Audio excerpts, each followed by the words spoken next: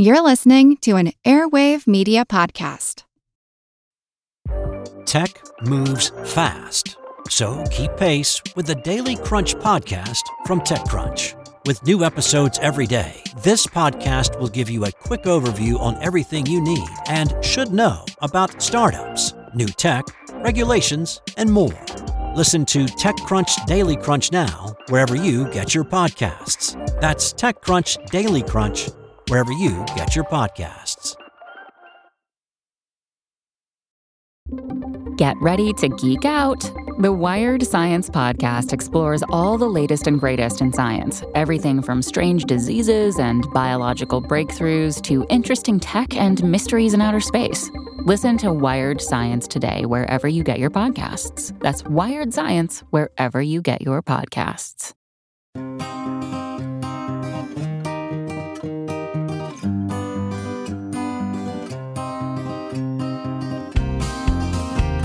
As anyone will tell you, and probably already has, no one gets out of this life alive. There's one thing certain in life other than taxes. Every creature on this planet has an expiration date. It's the nature of biology. But is that it? Does our existence just come to a halt? Does everything we are simply stop with our death? Many cultures, not to mention many individuals, think there could be more. That after we expire, our beings are transported to another plane of existence, either higher or lower. The question of what happens after we die has rattled us since we first contemplated mortality. So, if there is evidence of existence after death, that would be important news. I'm Seth Shostak. I'm Molly Bentley. Welcome to Big Picture Science, produced at the SETI Institute, where researchers investigate the nature and origin of life. On Big Picture Science, we step back to get the wide-angle view on science and technology, and we devote one episode a month to critical thinking, Skeptic Check. The idea of an afterlife is profound. But what is the evidence for life beyond death? There is a genre of literature made up of first-hand accounts of near-death experiences in which a person visits heaven and returns. Now, some say these stories are proof of life after death, but do they meet the standard of good science? We'll look at the evidence and also examine other out-of-body experiences and whether there's a neurological explanation for them all. It's Skeptic Check after the Hereafter on Big Picture Science.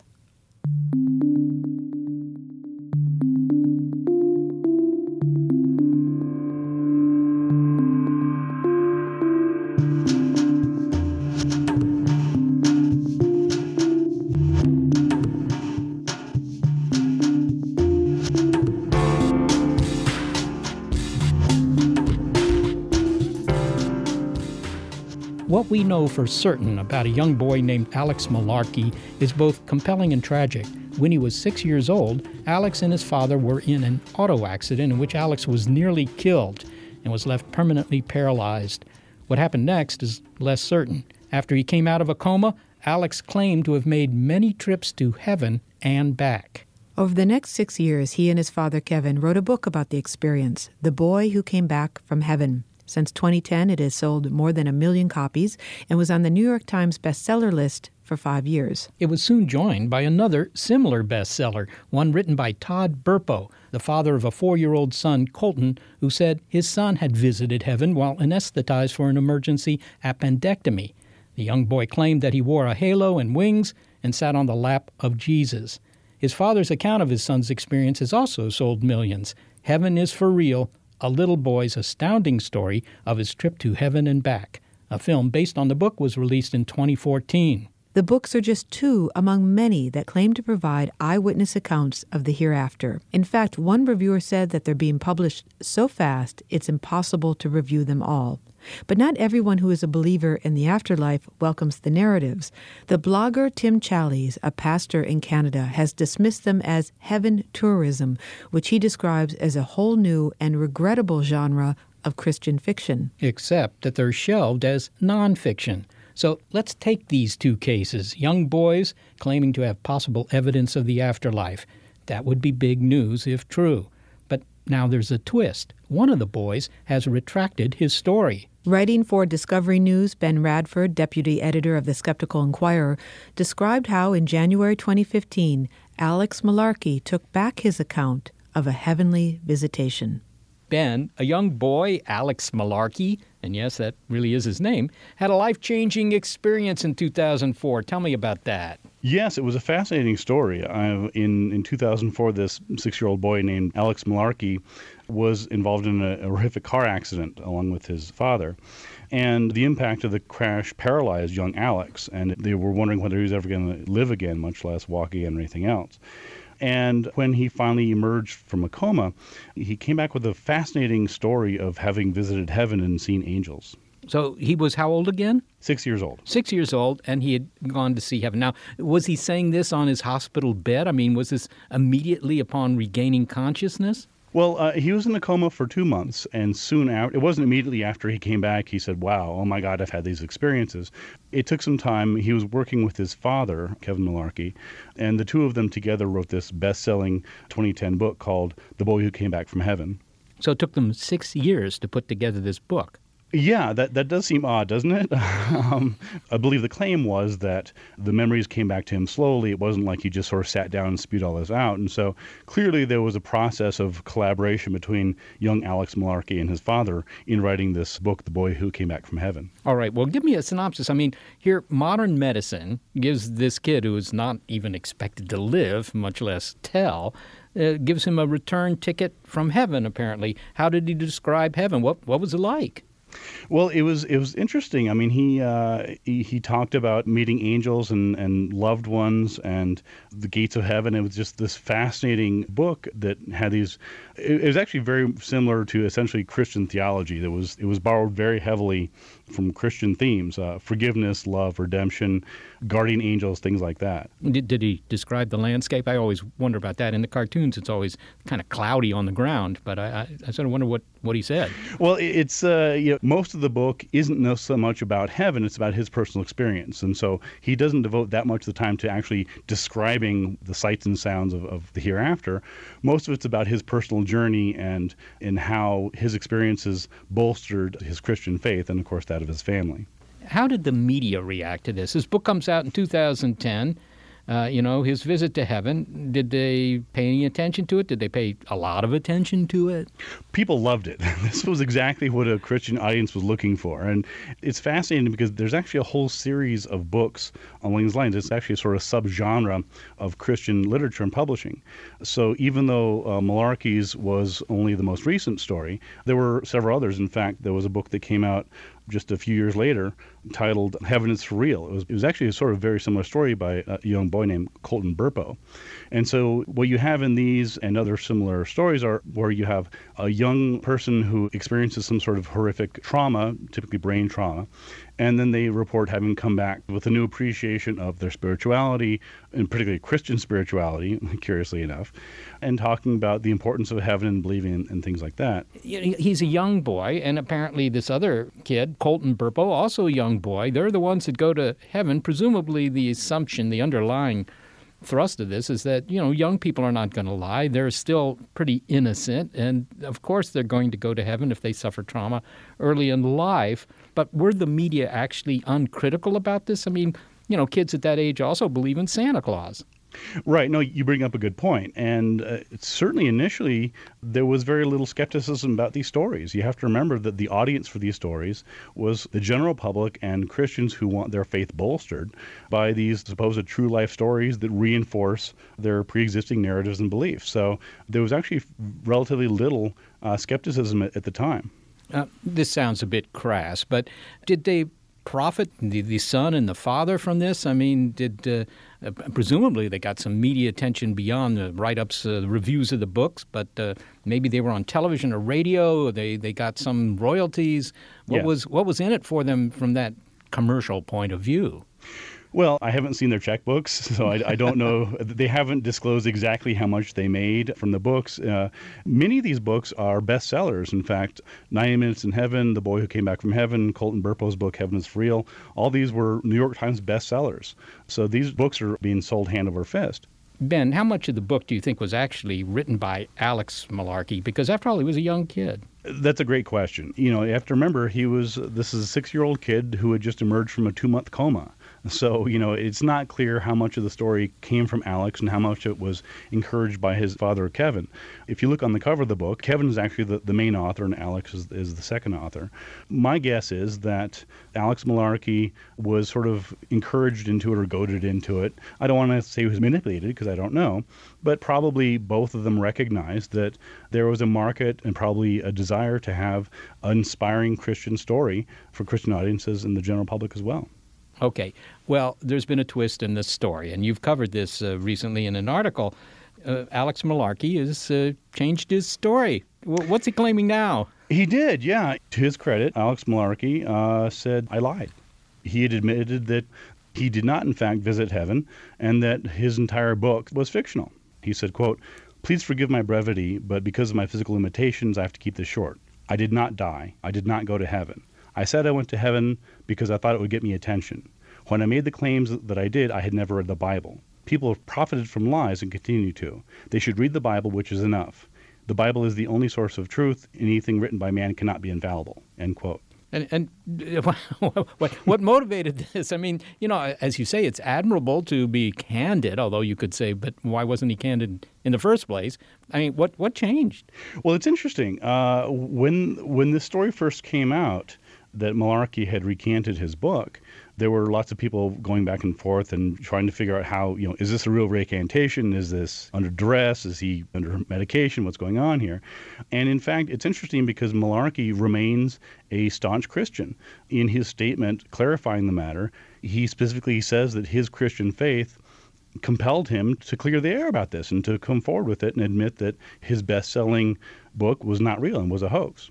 That all these people who had made him this sort of hero of the story and this young boy who visited angels and God and came back and all that it wasn't true. And so, but, I have to say it takes some integrity to come forward even years later and say, you know what, the book that I'm well known for, the reason I'm known at all, was not true. What about the publisher of the book? That couldn't have been a good day. No, I imagine that was a very awkward day at Tyndale House Lifeway, the publisher. They announced they would stop selling the book. Of course, by this time, it had been a bestseller and had brought them certainly millions of dollars. And so the fact that they're suddenly retiring the book, I'm sure, didn't bite too much into their bottom line. And the fact is that any time the public sees a book or a movie or anything else being claimed to be based on a true story, certainly if it involves paranormal, life after death, ghosts, exorcisms, whatever else, they should be skeptical. The reason that the Burpo's book and Malarkey's book, both of them were so popular, was you have a young person, as you pointed out, presumably innocent young kid, 6 years old, 10, in the case of Burpo, whatever else. The assumption is they have no reason to lie. They're relating their true stories. And so they drew from pre-existing Christian narratives. When Malarkey described heaven, he didn't describe it in some sort of outlandish way, of ice cream trucks and Disneyland. He described it in a Christian context, and that made it palatable and believable to many people. Ben, what would it take for you to believe that someone had real data on the afterlife? Well, as a skeptic, I need good evidence. I mean, these sorts of stories, as interesting as they are, they're anecdotes. They're, one person's firsthand experience. This is what they're claiming. So the fact is that if you look at the narratives that are out there, there's actually quite a bit of differences. For example, there are some people who claim to have gone to heaven who, like Malarkey, were the victims of head trauma. And so they experienced brain trauma. And during their coma, during their unconsciousness, these are the experiences they reported. In other cases, you have people like the late Sylvia Browne, who wrote several books on the afterlife. She's a psychic. And she claimed through her spirit guides and her psychic abilities to have visited heaven, this and that. So one of the things that would compel me, that I would find compelling, was if these narratives were more consistent. That is, if you had people from different cultures and different beliefs that were describing heaven in the same way, that might be interesting. If I'm a believer in the afterlife and I think that this is for real, what would I cite then as the best evidence? I mean, there's belief, of course, but and there were these books. What's the best evidence? Well, unfortunately, there is no best evidence. I wish there was. I mean, I'm fascinated by the subject of near-death experiences and ghosts and the afterlife, as many people are. And I would love to find good quality evidence. The problem is that it's simply not there.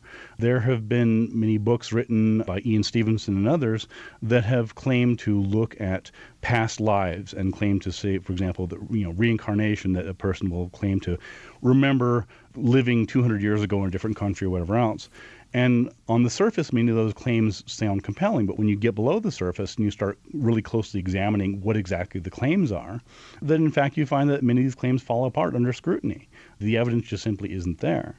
I also want to add that while, Alex Malarkey and Colton Burpo, part of the reason that their books were bestsellers was because of who they were. Young kids who experienced brain trauma, injury, whatever else, and came back from heaven and had these remarkable stories. But there's also many other books that were written by adults who claim essentially the same thing. For example, there was a physician named Eben Alexander who wrote a book called Proof of Heaven, even actually made the cover of Newsweek in October 2012. And he had this best-selling book about how he was a neurosurgeon and had all these experiences. However, later on, a investigation by an Esquire writer named Luke Dietrich questioned his claims about whether he was, in fact, unconscious at the time that Alexander claimed that he was going through these experiences. This is part of a much broader interest in book subgenre. Ben Radford, thanks so very much for talking to me today. Thanks. Great to be on. Ben Radford is a paranormal investigator, a research fellow at the Committee for Skeptical Inquiry, and deputy editor of the Skeptical Inquirer. A link to his Discovery News article describing the case of Alex Malarkey is on our website, bigpicturescience.org. Well, one thing that must be noted in this story is that even if Alex Malarkey did recant his story, that is not proof that heaven doesn't exist. Yes, absence of evidence is not evidence of absence indeed. But what is the evidence? Well, according to Ben, it's anecdotal. It's the testimony of people who claim that they've been to the other side. Now, that's not very good evidence in science. Why not? If people have witnessed an event, why isn't that evidence that the event occurred? Well, for a scientist, that's always subject to, interpretation. What you see and what you remember, those aren't very reliable. I mean, consider criminal cases, right? You get 10 people who witness a crime and they can't agree even among themselves, even though they were all there. So that's not so good. If you have something that you can measure, something you can take to the lab, that's, more of a gold standard for science. So that's what he was saying.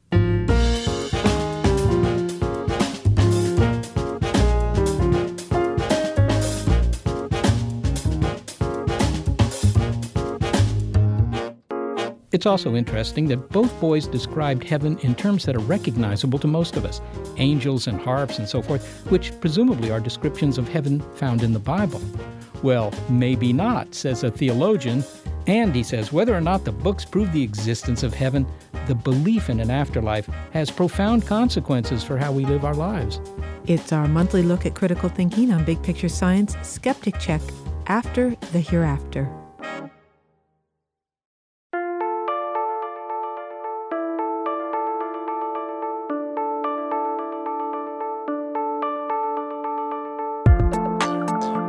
One thing is certain. These books that describe a heavenly trip, if you will, are bestsellers. Millions of people have bought them. But why? Why is the concept of an afterlife so compelling? Ben Radford said that one reason that the books are popular is because Christians want their belief bolstered by these narratives. However, Greg Garrett, a professor of English at Baylor University who writes on culture and religion, says you can't make a sweeping statement about the appeal of these books to Christians. The books don't appeal to all. Some find the eyewitness accounts of heaven an affront to their faith. But if the books are compelling, it may be because the idea of heaven has been woven into our culture as well as our religions for ages, says Dr. Garrett. The author of many books, his most recent is Entertaining Judgment, The Afterlife in Popular Imagination. And while the images of heaven found in the Malarkey and Burpo accounts may be drawn from pre-existing Christian narratives, according to Ben, they're not necessarily drawn from the Bible, says Dr. Garrett.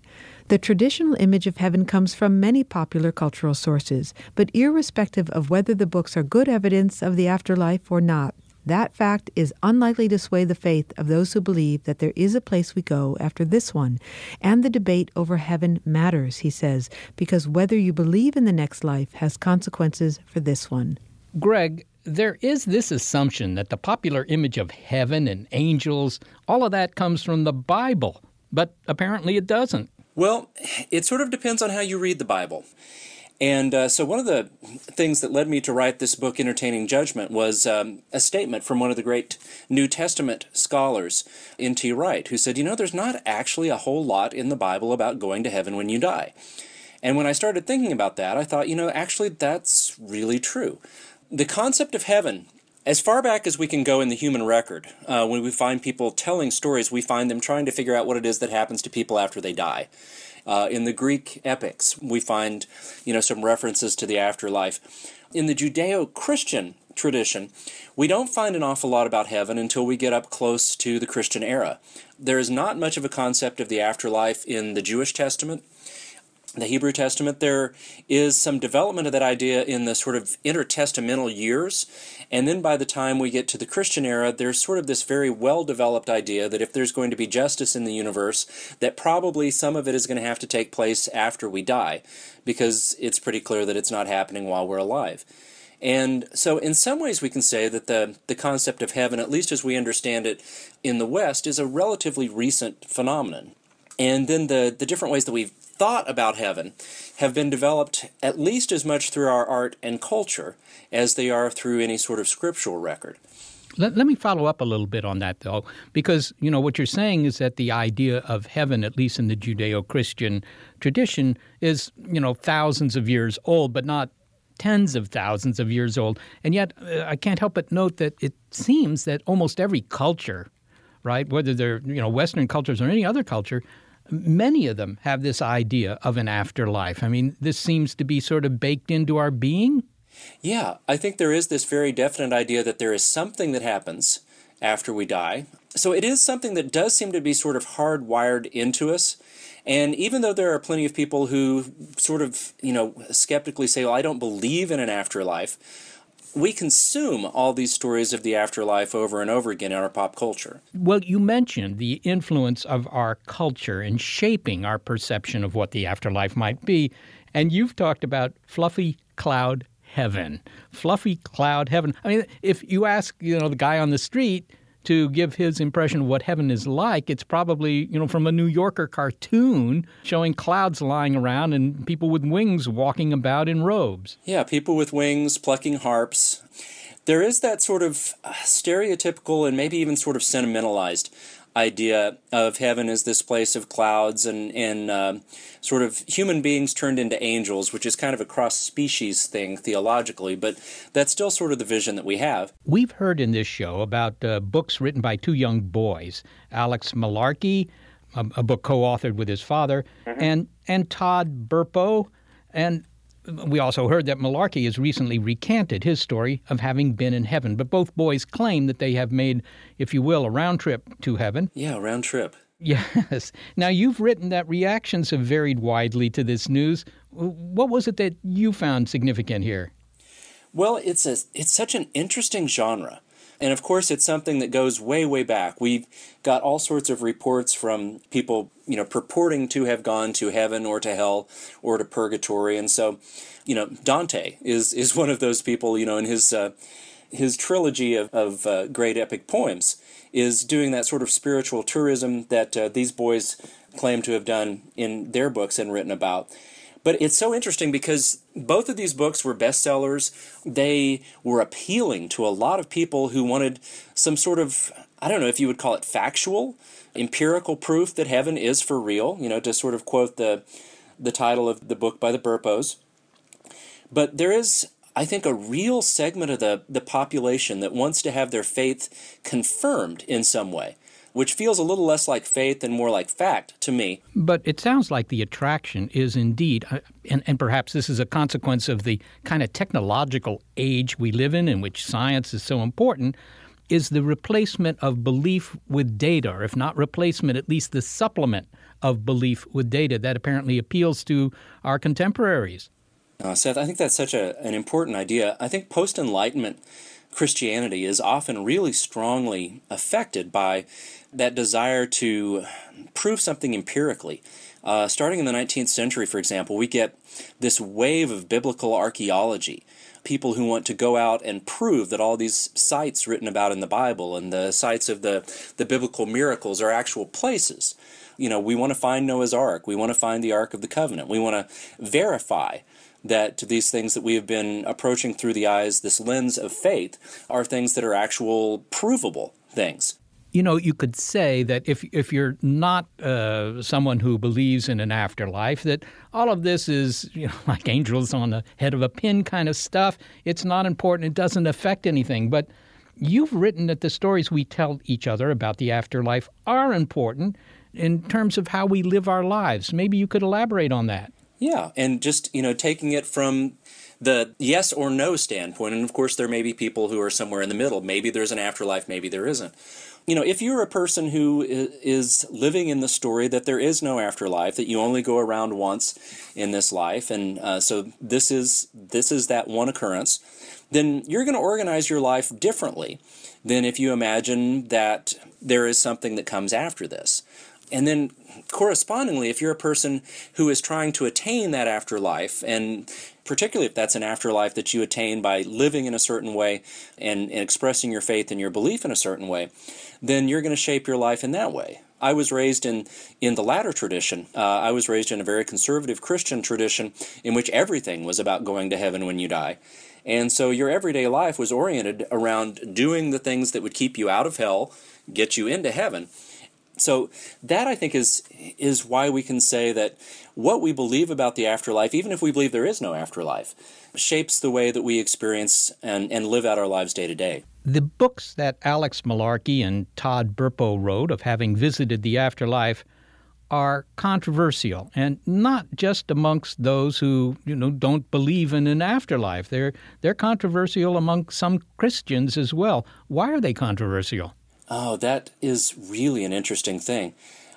You can understand why people who are skeptical about heaven would be fairly cynical about books like this, particularly books like this that sell a ton of copies and get made into feature films and things like that. But from the other side, from the Christian side, there are people who say, this is an attempt to sort of be extra biblical, to step outside the canon and to say that we are going to verify God's moving in the cosmos through these books and not through the biblical text. And of course that comes back to one of the opening questions we talked about, which is how much is there actually in the Bible about heaven? And for me and for a lot of people sort of who read the Bible as I do, there is not an awful lot. But if you are of this persuasion that, every time the word heaven gets mentioned, for example, in the New Testament, it must be about this place where you go to live with God when you die, then you're content. You don't need to add to the canon, so to speak, with one of these books written by somebody who could have ulterior motives. And so the way that these Christian leaders have responded to these books was simply to say, I don't think we need them, and I don't think that people should be consuming them looking for proof, because we've got all the proof we need in the Holy Scriptures. And the fact that, at least in one case, in the case of Alex Malarkey, it was in a way kind of a misrepresentation. I mean, he'd simply lied by saying that he had seen heaven and came back, and so that that might be seen as something manipulative and consequently, not helpful. I mean, I suppose there's just that. Yeah, it's just one of those things where, I'd guess the same thing is true in science, that bad science or pseudoscience can in some ways be tremendously harmful to the cause of science in the same way that bad faith or pseudo-faith could be harmful to the cause of genuine faith. Finally, Greg, obviously, the appeal of an afterlife, that is obvious. Everybody can understand why you'd want to know if it's true.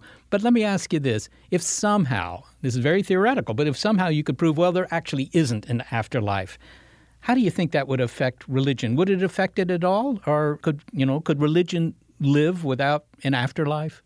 Seth, I think that for some people it would kill their faith. If you are a person who has sort of largely built your faith, and that's not just, Judeo-Christian, it's also Islam, it's also in some other traditions, wisdom traditions, the idea that, the choices that you make in this life are going to affect where you go or what you come back as.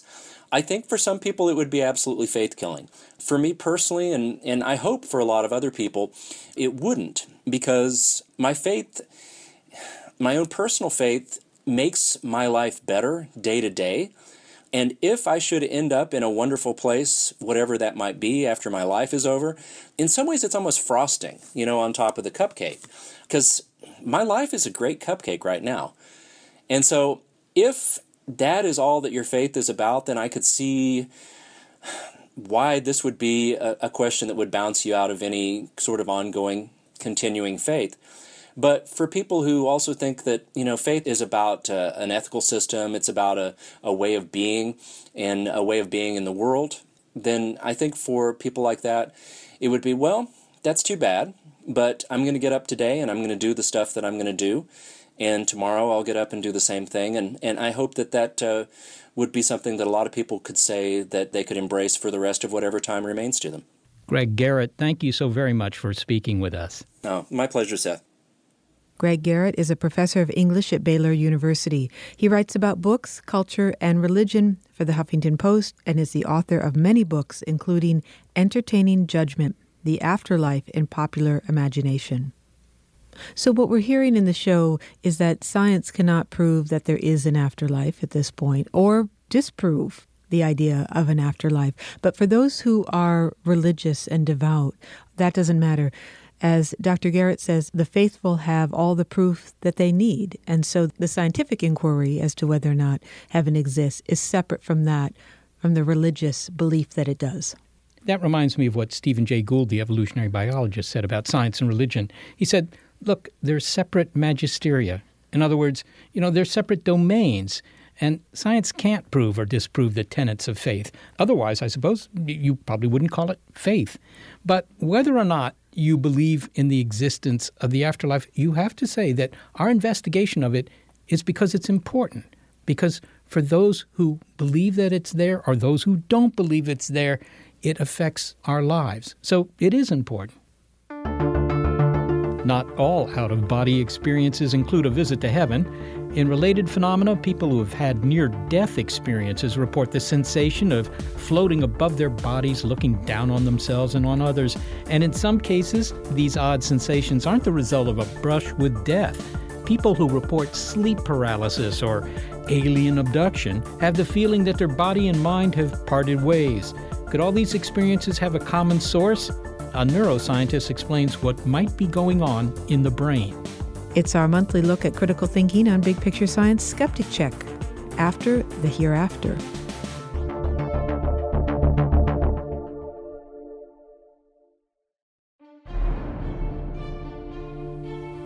When some people claim to have stepped to the other side, to have crossed the river Styx and taken a peek at the landscape, it usually comes about after a near-death experience, or NDE. In a near-death experience, the emphasis is on near. The heart stops, and during that time, the patient feels himself or herself floating up and out of the body.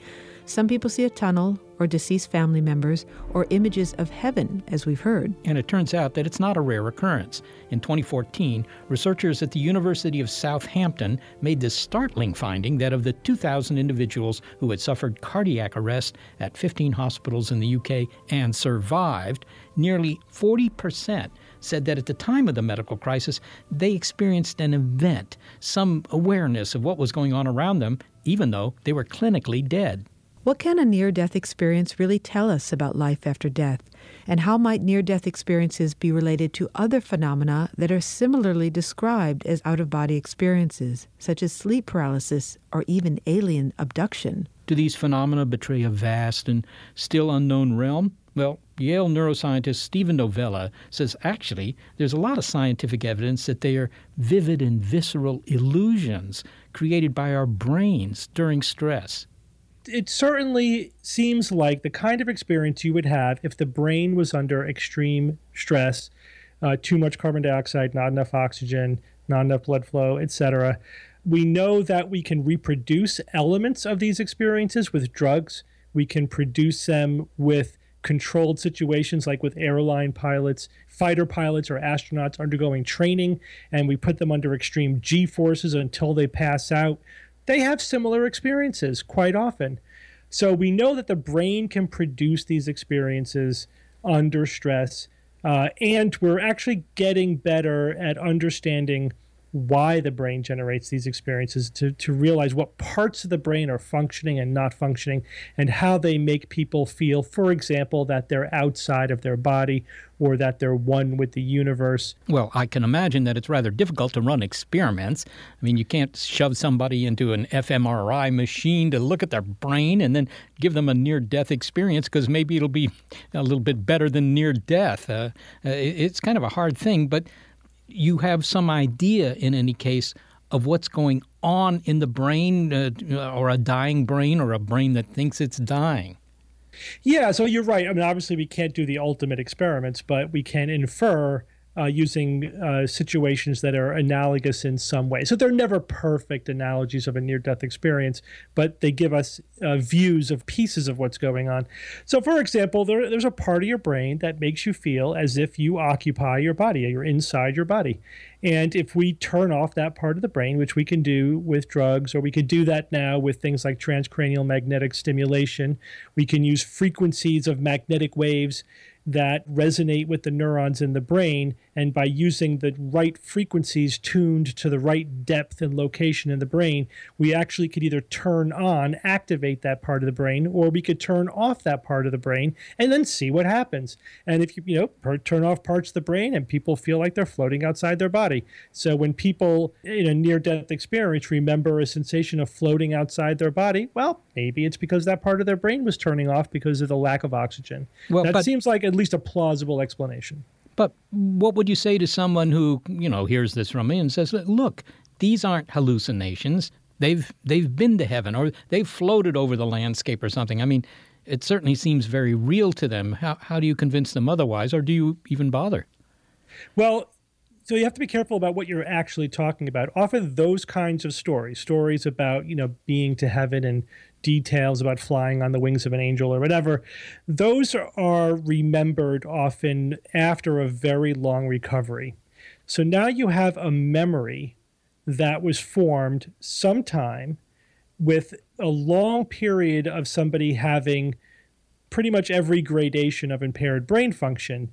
They may have been in a complete coma for a while, and then as they're recovering, you don't just snap out of a coma. I mean, you might take hours, days, weeks for your brain to fully recover, during which you're confused and you're getting bits of information, you're in a dreamlike state, and then your brain struggles to make sense of these memory fragments it has, all these confused little bits of memory. So it weaves it all together in a narrative that's going to be consistent with your worldview and your beliefs and maybe things that people suggest to you. And then your memory of your memory alters over time. Every time you retell the story, your brain embellishes it. And this is not conscious lying. This is just how our memory works. So then 6 months later, a year later, by the time the person's writing a book or getting interviewed, they have this really compelling tale about being to heaven. Who knows what those memories are from? The person may honestly believe that they have this consistent memory, but we can't count on that as an accurate experience. Not at all. Well, if someone thinks that they've been to heaven and back, that might give them comfort. After all, I mean, our mortal existence can certainly be bleak at times. And so, does it really matter if someone wants to believe that? I mean, is there any downside to that? Well, I usually don't care too much if people have comforting metaphysical beliefs. We're all trying to survive, get through this life. And if people find comfort in certain beliefs, who am I to deny that of them? But if they're making a scientific claim, if they're saying, this is quote unquote proof of heaven, or we know that there's a heaven, or that our souls survive our body because of these experiences, if they offer them as scientific evidence, then they're fair game. Then we could say, no, wait a minute, let's take an actual scientific look at this and try to interpret it in a logical way. I think the downside to it is just the promotion of scientific illiteracy, people not understanding what actually counts as scientific evidence and how it works. So as long as they're keeping it in the realm of personal belief, I actually don't care. I get involved when they're offering it as scientific evidence. What they might say is that, look, okay, maybe in the case of Alex Malarkey, he thought he had been to heaven, or at least a book was written in which he claimed that. Now he says, well, actually, he made that up. Okay, but that doesn't prove that heaven doesn't exist. It sounds like you're putting the burden of proof on the claimant. You know, extraordinary claims demand extraordinary evidence. It's almost like the burden's on them to prove that their claim is true. Yeah, I agree. I mean, obviously, I would never say that the Malarkey case proves that you can't prove a negative. You can't prove there's no heaven. You can't even prove that means that all other people who claim they had a near-death experience are mistaken. It just means that he is not believable. He is now saying that he made it up. It is, I think, also evidence, and this shouldn't be overlooked, that people will make up fantastical, elaborate stories for their own complex psychological reasons. Often, believers will say, well, why would somebody lie? It's just too detailed or too compelling. How could somebody make up such an elaborate lie? Well, they can. They do it all the time. Here's an example. I think people underestimate all of the influences that people might be under when they eventually settle upon their near-death experience story that they tell. It certainly isn't a reliable or compelling form of evidence. You know, I'm just wondering now, what is the definition of a near-death experience? I mean, is it something that you can get close to death? I mean, is there, can you be near or farther from death? If you're alive, you're not dead, but can you be near? Yeah, I mean, the term is not really scientifically precise. We just use it to refer to situations in which somebody is in either their heart stops or they're in a coma or they've undergone severe trauma. Sometimes they even offer up anesthesia cases during surgery as cases. And that is the category of experiences that we're talking about. But the person doesn't have to actually have died. What sorts of sensations are reported in these near-death experiences? Well, the common elements, and there is a tremendous amount of variability. Often the sort of iconic story emerges in the popular consciousness, but that's not what a lot of the people are reporting. But there are some common elements, such as the sensation of floating outside one's body, sometimes like the tunnel vision effect, often a sense of euphoria is not uncommon. The common elements just happen to be those that are the most reproducible in neurological situations, like with the fighter pilots, for example, or on drug-induced or under experimental situations. And then people often fill in the details with a lot of culturally specific beliefs. So there's a core experience that is similar, and that's probably neurological. And then there are elements which are very culturally specific. So you interpret the experience according to your religious beliefs or your world view. People don't usually report smelling something or feeling something. It's more just visual and feelings. Well, that might give you a clue to which part of the brain is being, kind of stressed, doesn't it? Yeah, I think so. I think that, the neurological, brain-based explanations account for everything, can potentially. Obviously, we can't reverse engineer every last detail of what people experience, but it's very consistent with, parts of the brain are working, parts of the brain are not working, and you get this really profound but confused type of experience. Just like, when people use psychedelic drugs, for example, and they feel like, they're really big and they're merging with the universe and they're in the presence of God and all these kinds of weird things. It's a very profound experience because we're not used to experiencing our own existence with only part of our brain working, except for dreaming. I usually use dreaming as a good example. When you're dreaming, you're experiencing your existence and your brain is functioning in an altered state, a state that's different than when you're fully awake. And it's really weird. We get used to it because we dream our whole lives, but when trying to remember your dream when you're awake, it's hard to make sense of it because you weren't thinking the way you think when you're awake, when you're dreaming. But so it's the same thing. Imagine trying to make literal sense of your dream as if it were an actual experience. That's sort of the same thing that people do. They try to make sense of their altered state that they're in as they're recovering from whatever trauma their brain was under. And I understand how profound the experience can be. and that people would interpret it as best they can. They would think, hey, something really, really profound and metaphysical must have happened because I've never had an experience like this before. But if you understand how the brain works, it completely makes sense that the brain can completely generate that experience. It seems to be very commonplace. You probably are aware of this 2014 study by folks at the University of Southampton in the United Kingdom that found that close to 40% of people who went into cardiac arrest and came back described some kind of awareness between the time they were, if you will, clinically dead and when their hearts were restarted. That doesn't sound so surprising in light of what you've said here.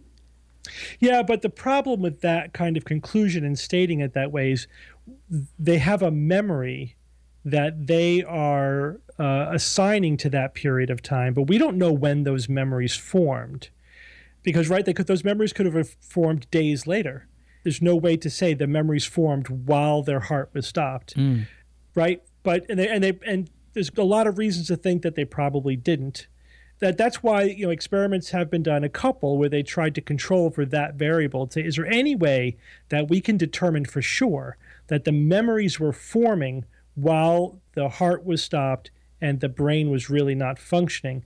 And so they did things like put hidden cards with words on them too high to be seen from any place in the emergency room unless you were literally floating near the ceiling.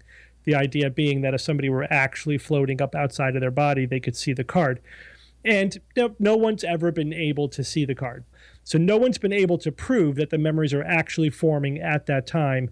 And it's very plausible that the memories are simply just forming later. And again, this is how they're making sense of it. I see. So the near-death experience might have been just a complete blank, but something that happened a week later, was recalled as pertaining to that near-death experience. Exactly. Yes, exactly. Well, something that's a little bit like near-death experiences or out-of-body experiences is something called sleep paralysis. And sleep paralysis is often in the news in connection with alien abduction. A lot of people, a surprisingly large number of people, think that they may have been abducted by aliens. And scientists will often say, you know what that was? Sleep paralysis. Tell me about that. Yeah, that's an interesting phenomenon, and one I'm interested not only as a neurologist, but I've had that experience myself multiple times. So I'm one of the 15% of the neurologically normal population, we'll assume I'm normal, that will have those experiences often during sleep deprivation. So I first started having them when I was a resident and would have to be on call and would be awake for 24, 30 hours at a stretch.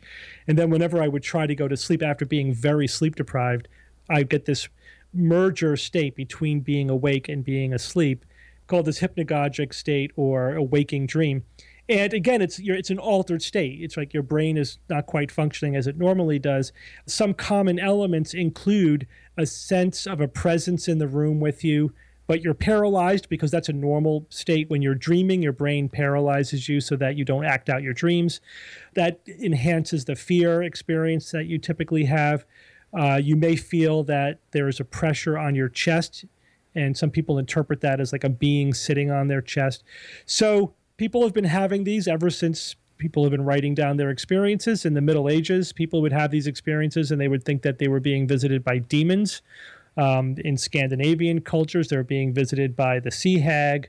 Every culture kind of had their mythology around what kind of evil mythological creature was visiting you when you had these waking dreams or sleep paralysis.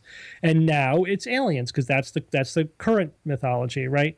But it's the same experience, and it's clearly neurological. I mean, here there's really no question. Well, finally, Steve, it seems that most, if not all, of these very unusual experiences that take us to places that either we don't think we could ever go to or in a way that we couldn't get there, that these are just our brains creating an alternative reality. Our brains are pretty good at fooling us.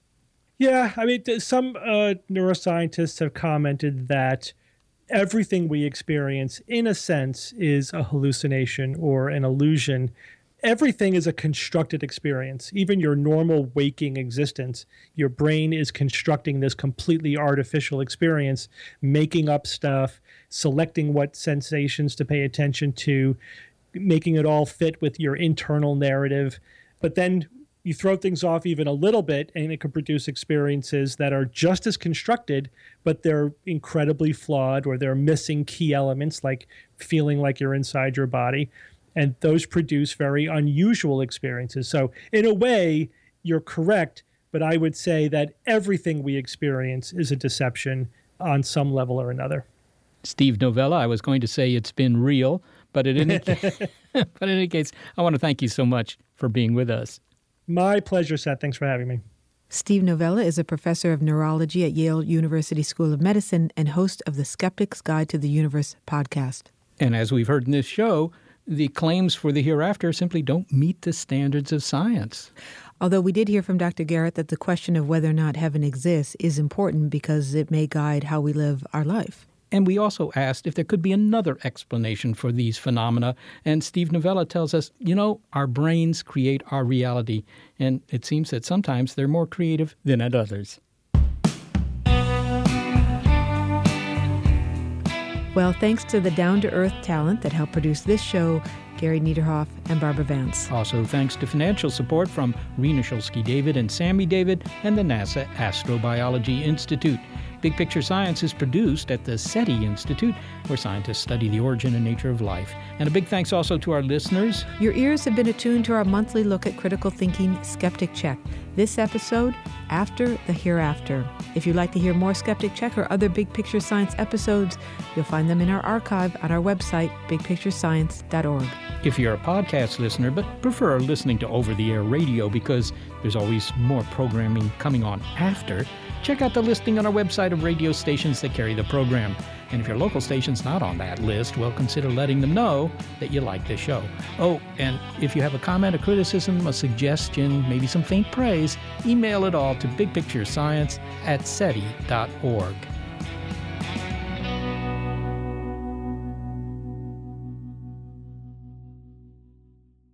Skeptic Check is brought to you thanks to a generous grant from the Trimberger Family Foundation.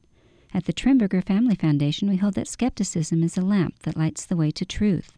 Trimberger.org.